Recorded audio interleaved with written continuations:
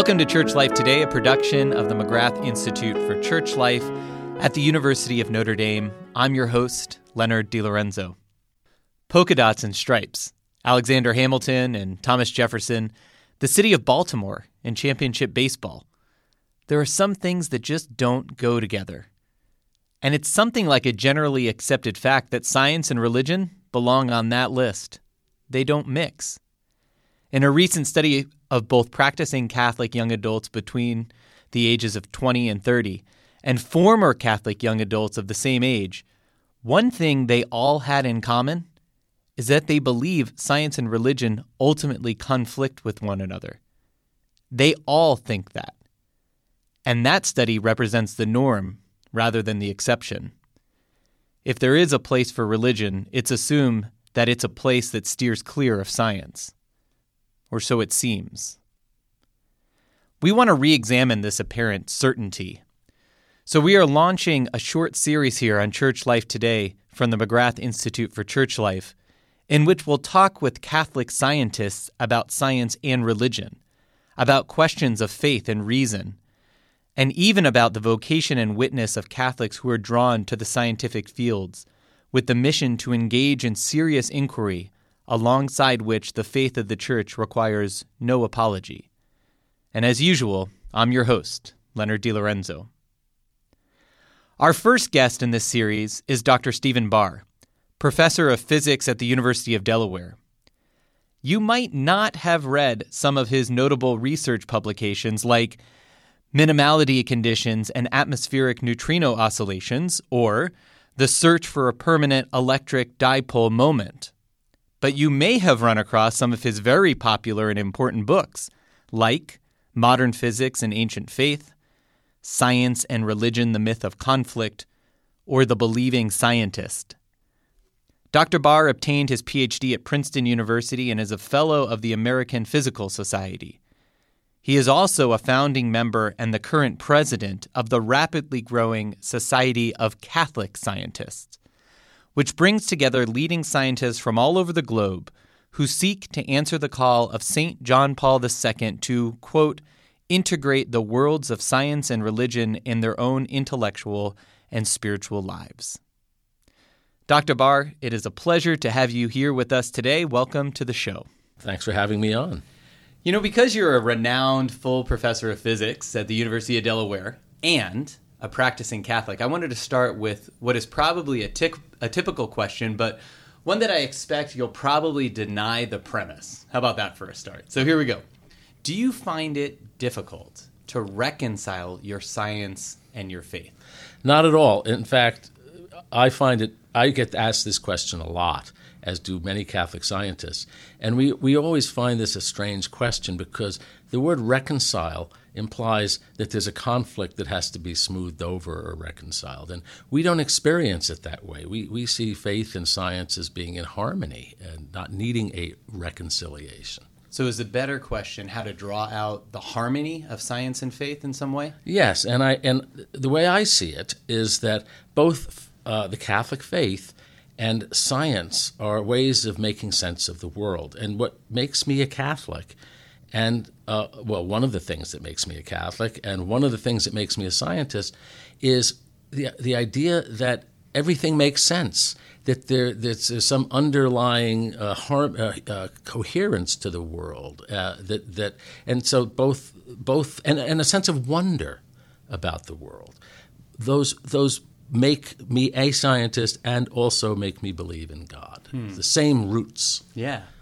But it would be far more typical for somebody to have to give a defense about being religious and being a scientist as opposed to being an atheist and being a scientist. I actually think it's strange. I find it strange that many of my colleagues are atheists because when I look at the beautiful, deep mathematical structure of the laws of physics that we see in my field, of particle physics, I say, how can they not think that there's some mind behind that? The world is built upon principles that require very sophisticated and subtle mathematical concepts to understand, and this is not so. So how can they not believe in God? That's the question I'm always asking myself. Right, sort of like a built-up resistance to being persuaded in some way. I don't know. I don't really know why it is. I put the shoe on the other foot. You look at most of the great scientists for the first few hundred years of modern science were believers.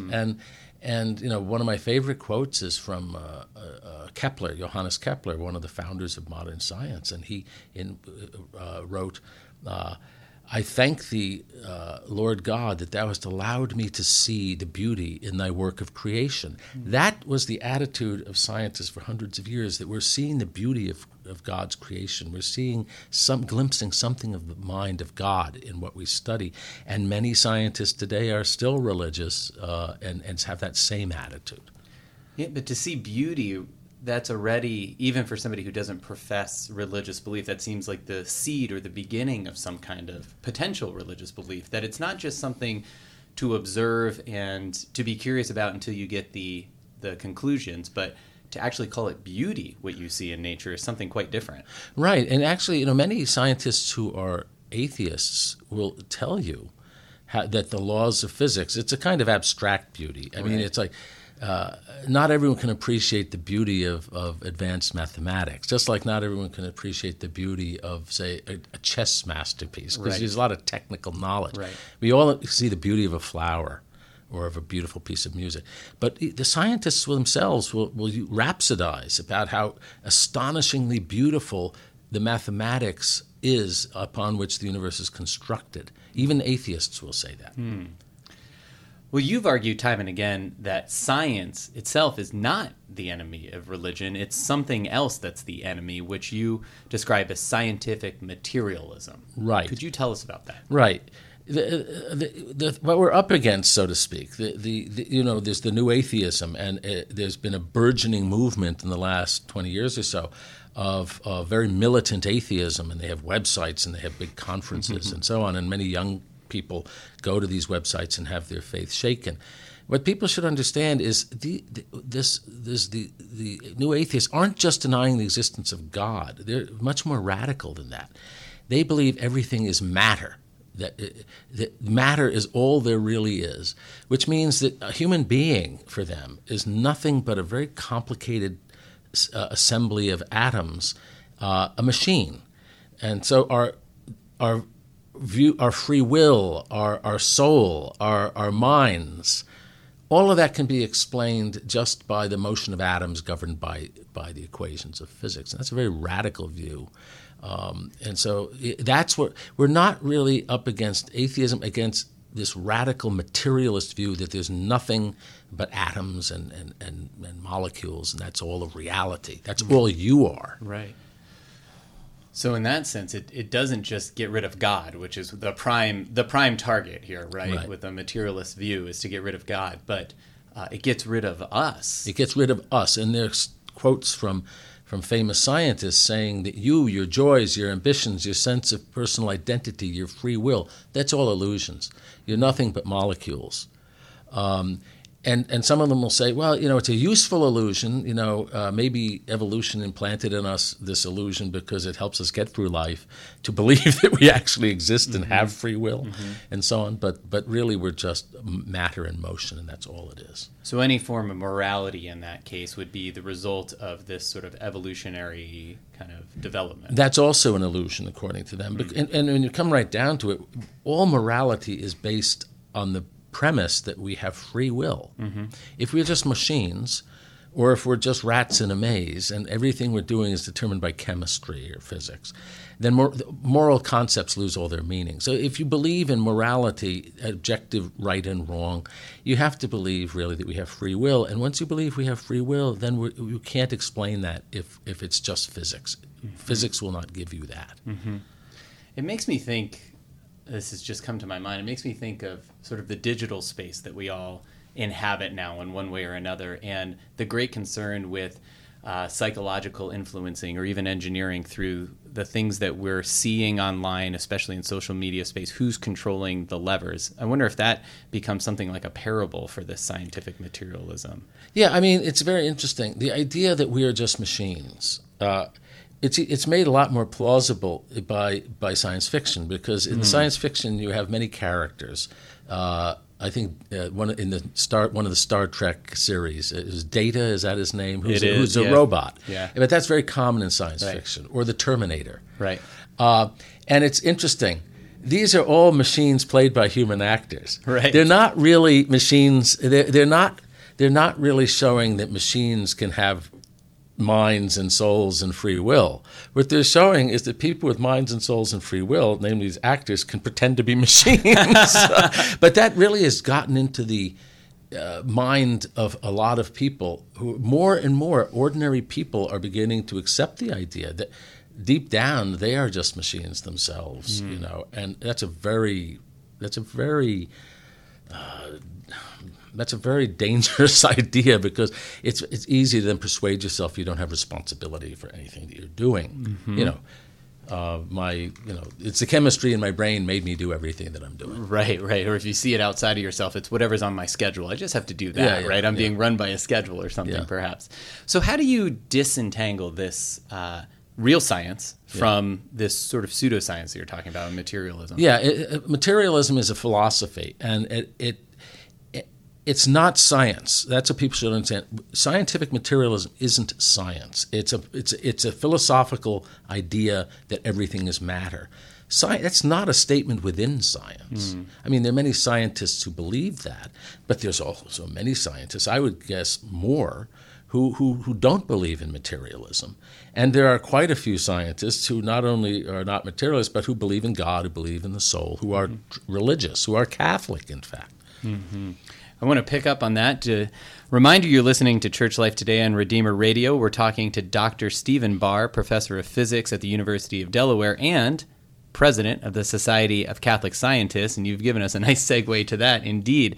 You're mentioning that there are scores and scores and hundreds and thousands perhaps of scientists who are believers, and many of them are Catholic, but aren't known. Right. They perhaps don't identify themselves as Catholic, and perhaps there's impediments to that in the academy and in the scientific guilds. To, in some ways, combat that, or to make it more possible for scientists to actually name themselves as Catholic, you helped to found the Society of Catholic Scientists just a few years ago. You serve as president now. I wonder if you could tell us a little bit about the society and your hopes for it. Right. So we actually incorporated exactly 2 years ago, I think maybe to the day. We started recruiting members in July of 2016, and we're already up to 760 members. And I should emphasize, we have very tough membership criteria. You have to have a PhD in a natural science, life science, physical science, or mathematics, computer science. Or you have to be a grad student working towards a doctorate or an undergrad major. So, but in spite of the very tough requirements to join, we are up to 760 members in less than 2 years. What motivated a group of us to form it were a number of things. Mostly for fellowship among Catholic scientists, because as you say, Catholic scientists, religious scientists can feel isolated. Because even if there are in their department or their lab other believers, they're not always aware of that fact. Or an undergrad or a graduate student may feel like he or she is the only one in their department. I felt that way when I was an undergrad at Columbia and a grad student at Princeton. I didn't know of any of my professors who were religious. Really? I could not have named a world-famous scientist alive at that time who I knew to be religious. And it's not because they're not there. It's because often they keep in the closet, or they keep a low profile, because it's a self-fulfilling thing. They feel they might feel a little bit out of step, and in the academy, in the academic world, if you think you're a little out of step, you kind of tend to keep a low profile because you don't want people judging you, but that reinforces it because everyone's keeping a low profile. And so, I'll give you one example. One of my colleagues in my department.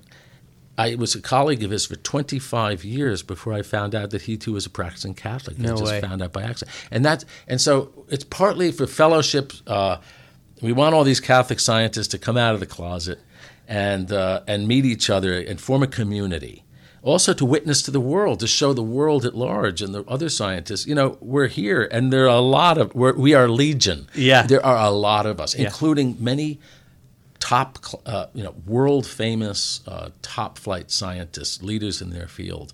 So that's part of the reason, and also for discussion. We want to have a forum for discussing science and religion and their relation to philosophy and theology and so on. And you use your real names. There's no aliases. We use our real. Okay. Well, actually, that's an interesting thing. On our website, we have a member directory, but it is only for members to see, and because it can, don't want to make people paranoid, but there are fields of science where it can hurt your career, especially if you're young, if you're vulnerable, you're not a tenured professor, and so we are very careful that young people who join, their identities will not be known, even to other members. Is that right? So we have to build that in. So in physics, I don't find much reason to fear, but I'm told that in certain fields of science, if you're, especially in the biological sciences, I'm told, and certain others, if there are people who are simply afraid to have their colleagues know about their religious beliefs. Is that right? Yeah. But anyway, if by joining our society, you will come to our conferences and meet a lot of others, and there's a member directory which only members can see. Okay. Which you could host your conferences over Halloween. Everybody can come in costume. It'd be quite fun. Yeah. Well, and that's oddly enough, that's something like that is shared even among theologians. Like you almost can't be seen as too much of a practicing believer Catholic. Sometimes it could have detrimental effects in the academy there. I wonder, in this regard, in the scientific disciplines, what in the academic world is dangerous or perceived as dangerous to somebody, actually being known as a believer? It doesn't mean they're going to do less rigorous science. Right. It just, they're also saying, I'm Catholic. Right. I mean, most of our members, I think, are very upfront and open about it. But we have the point is, to join our society doesn't mean you have to be. Right. You can be as private about it as you want. Right. But I would say most of our members are quite open, and that's part of the reason for existing is to show the world that we exist, and as part also to mentor young people and give them role models. That's really interesting. I'd love to talk about that a little bit. So especially for these younger students, undergraduates, maybe even high school students into their graduate studies later on, who are in the STEM disciplines, who are we're putting more and more emphasis on developing these capacities that come from these disciplines. How, you were talking about your own undergraduate experience and not knowing anybody who was a Catholic and also a scientist. What do you think this will do for those younger people who are coming into the sciences to have these role models who are excellent in their field, but also happen to practice the same faith? Right. I think it'll be a great morale booster. Give them confidence. Because otherwise, if you think you're the only one that believes something in your environment, you can often begin to doubt yourself and say, am I an oddball? Am I crazy or is everybody else crazy? But the fact is, what we're going to show people is, I think, and are starting to show people, is actually, as I said, we're quite numerous. And I think a young person will, all I can say is at our first conference, we had 80 members show up, many of them young. And there was just a tremendous enthusiasm and delight. For the first time in their life, they'd been in an environment where they were surrounded by a huge ballroom full of scientists who were all Catholics who could pray together and be open about their faith. It was like, I think they felt like a fish who's been put in water for the first time. Oh. Because scientists in the first several hundred years of modern science, they were all religious. Right. That's a natural environment. Right. But now in our day, because so many keep their heads down, they're sort of put in this artificial thing where they can't talk about their faith freely among their scientific colleagues. Well, now they have a place where they can do that. Mm-hmm. Indeed. We're talking about the Society of Catholic Scientists with the president of that association, Dr. Stephen Barr of the University of Delaware, where he serves as professor of physics. Going on that, what do you think is this perceived contradiction or the impressions about religious faith for scientists? What is that perceived contradiction doing to our young people, the way they think? You were talking about this, the way they think about themselves, they think about their world. Yeah, they've absorbed a lot of these ideas. I did too when I was young, because a lot of the story of science, the history of science, is told in a way that there has always been this warfare, this conflict, and I was brought up thinking that too. And I think it causes a lot of stress and tension for young people. A lot of them would like to believe in God, be religious, but they're told by their classmates, "Oh, how can you be how can you reconcile? How can you be both?"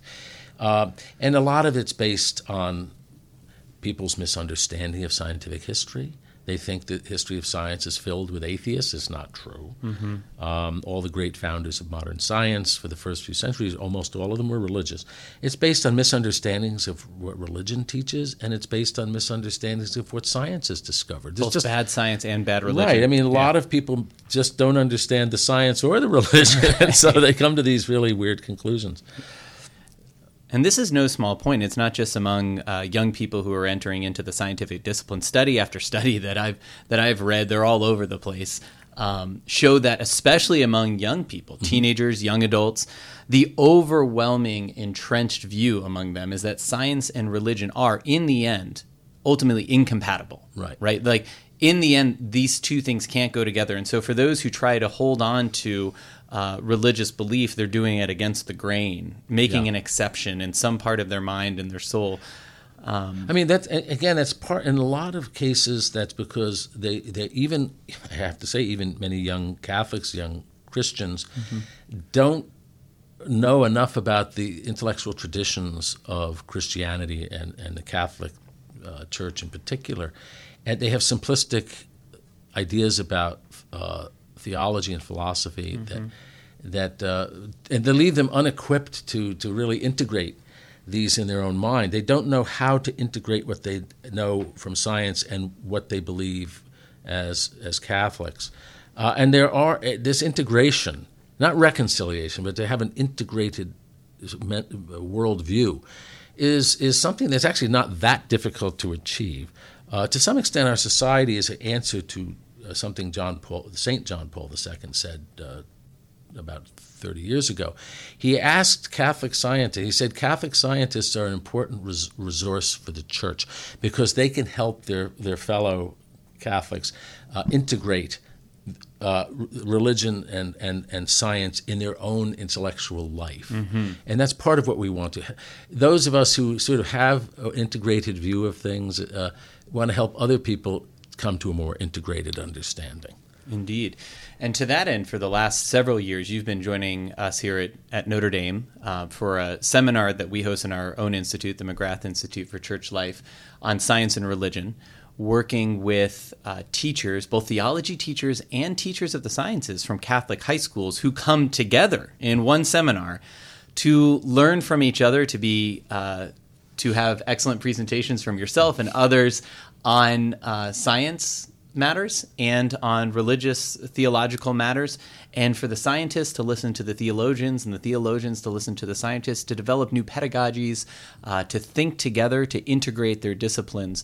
What have you learned from that experience, or what are your hopes for some of these teachers in these Catholic high schools in the respective disciplines? Right. It has to start in high school. The trouble is, by the time a student gets to college, it may be a little too late in many cases. Indeed. He's off on his own, away from his family, away from his parents, and then he's exposed to these challenges to his faith, and he or she is intellectually unequipped to deal with them. So it's very important that education in this area begin in high school. And fortunately, programs like this McGrath Institute program are very important. It's just starting, but I think we're on a roll.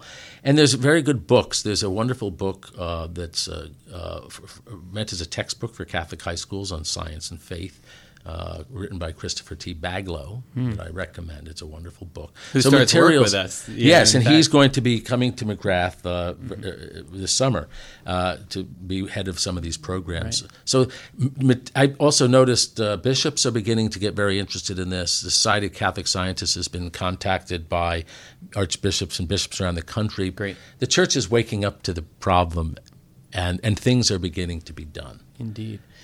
We're drawing near to the end of our time, Okay. So I want to get to just a couple more questions. One in particular, I heard in a previous interview you gave that somebody asked you, if you could ask one question to God, what question would it be about science? And you said, I'd like to ask, is the universe infinitely large or a finite size? Right. Why that question, and what are the repercussions of that question? Well, it's a very weird thing. People don't realize this, but in our current theory, in the standard Big Bang model, there's two possibilities. It could be infinitely large or it could be finite. And may never be possible to determine by observation which it is. Mm-hmm. But, there's weird things. If the universe were infinitely large, it means there would be an infinite number of habitable planets, probably an infinite number of planets with life. There's a very strong physics argument that there would be an infinite number of planets that were virtually identical to ours, meaning there would be a planet where Steve Barr and Leonard and we're sitting in a room that's virtually identical to this, saying the same words and so on.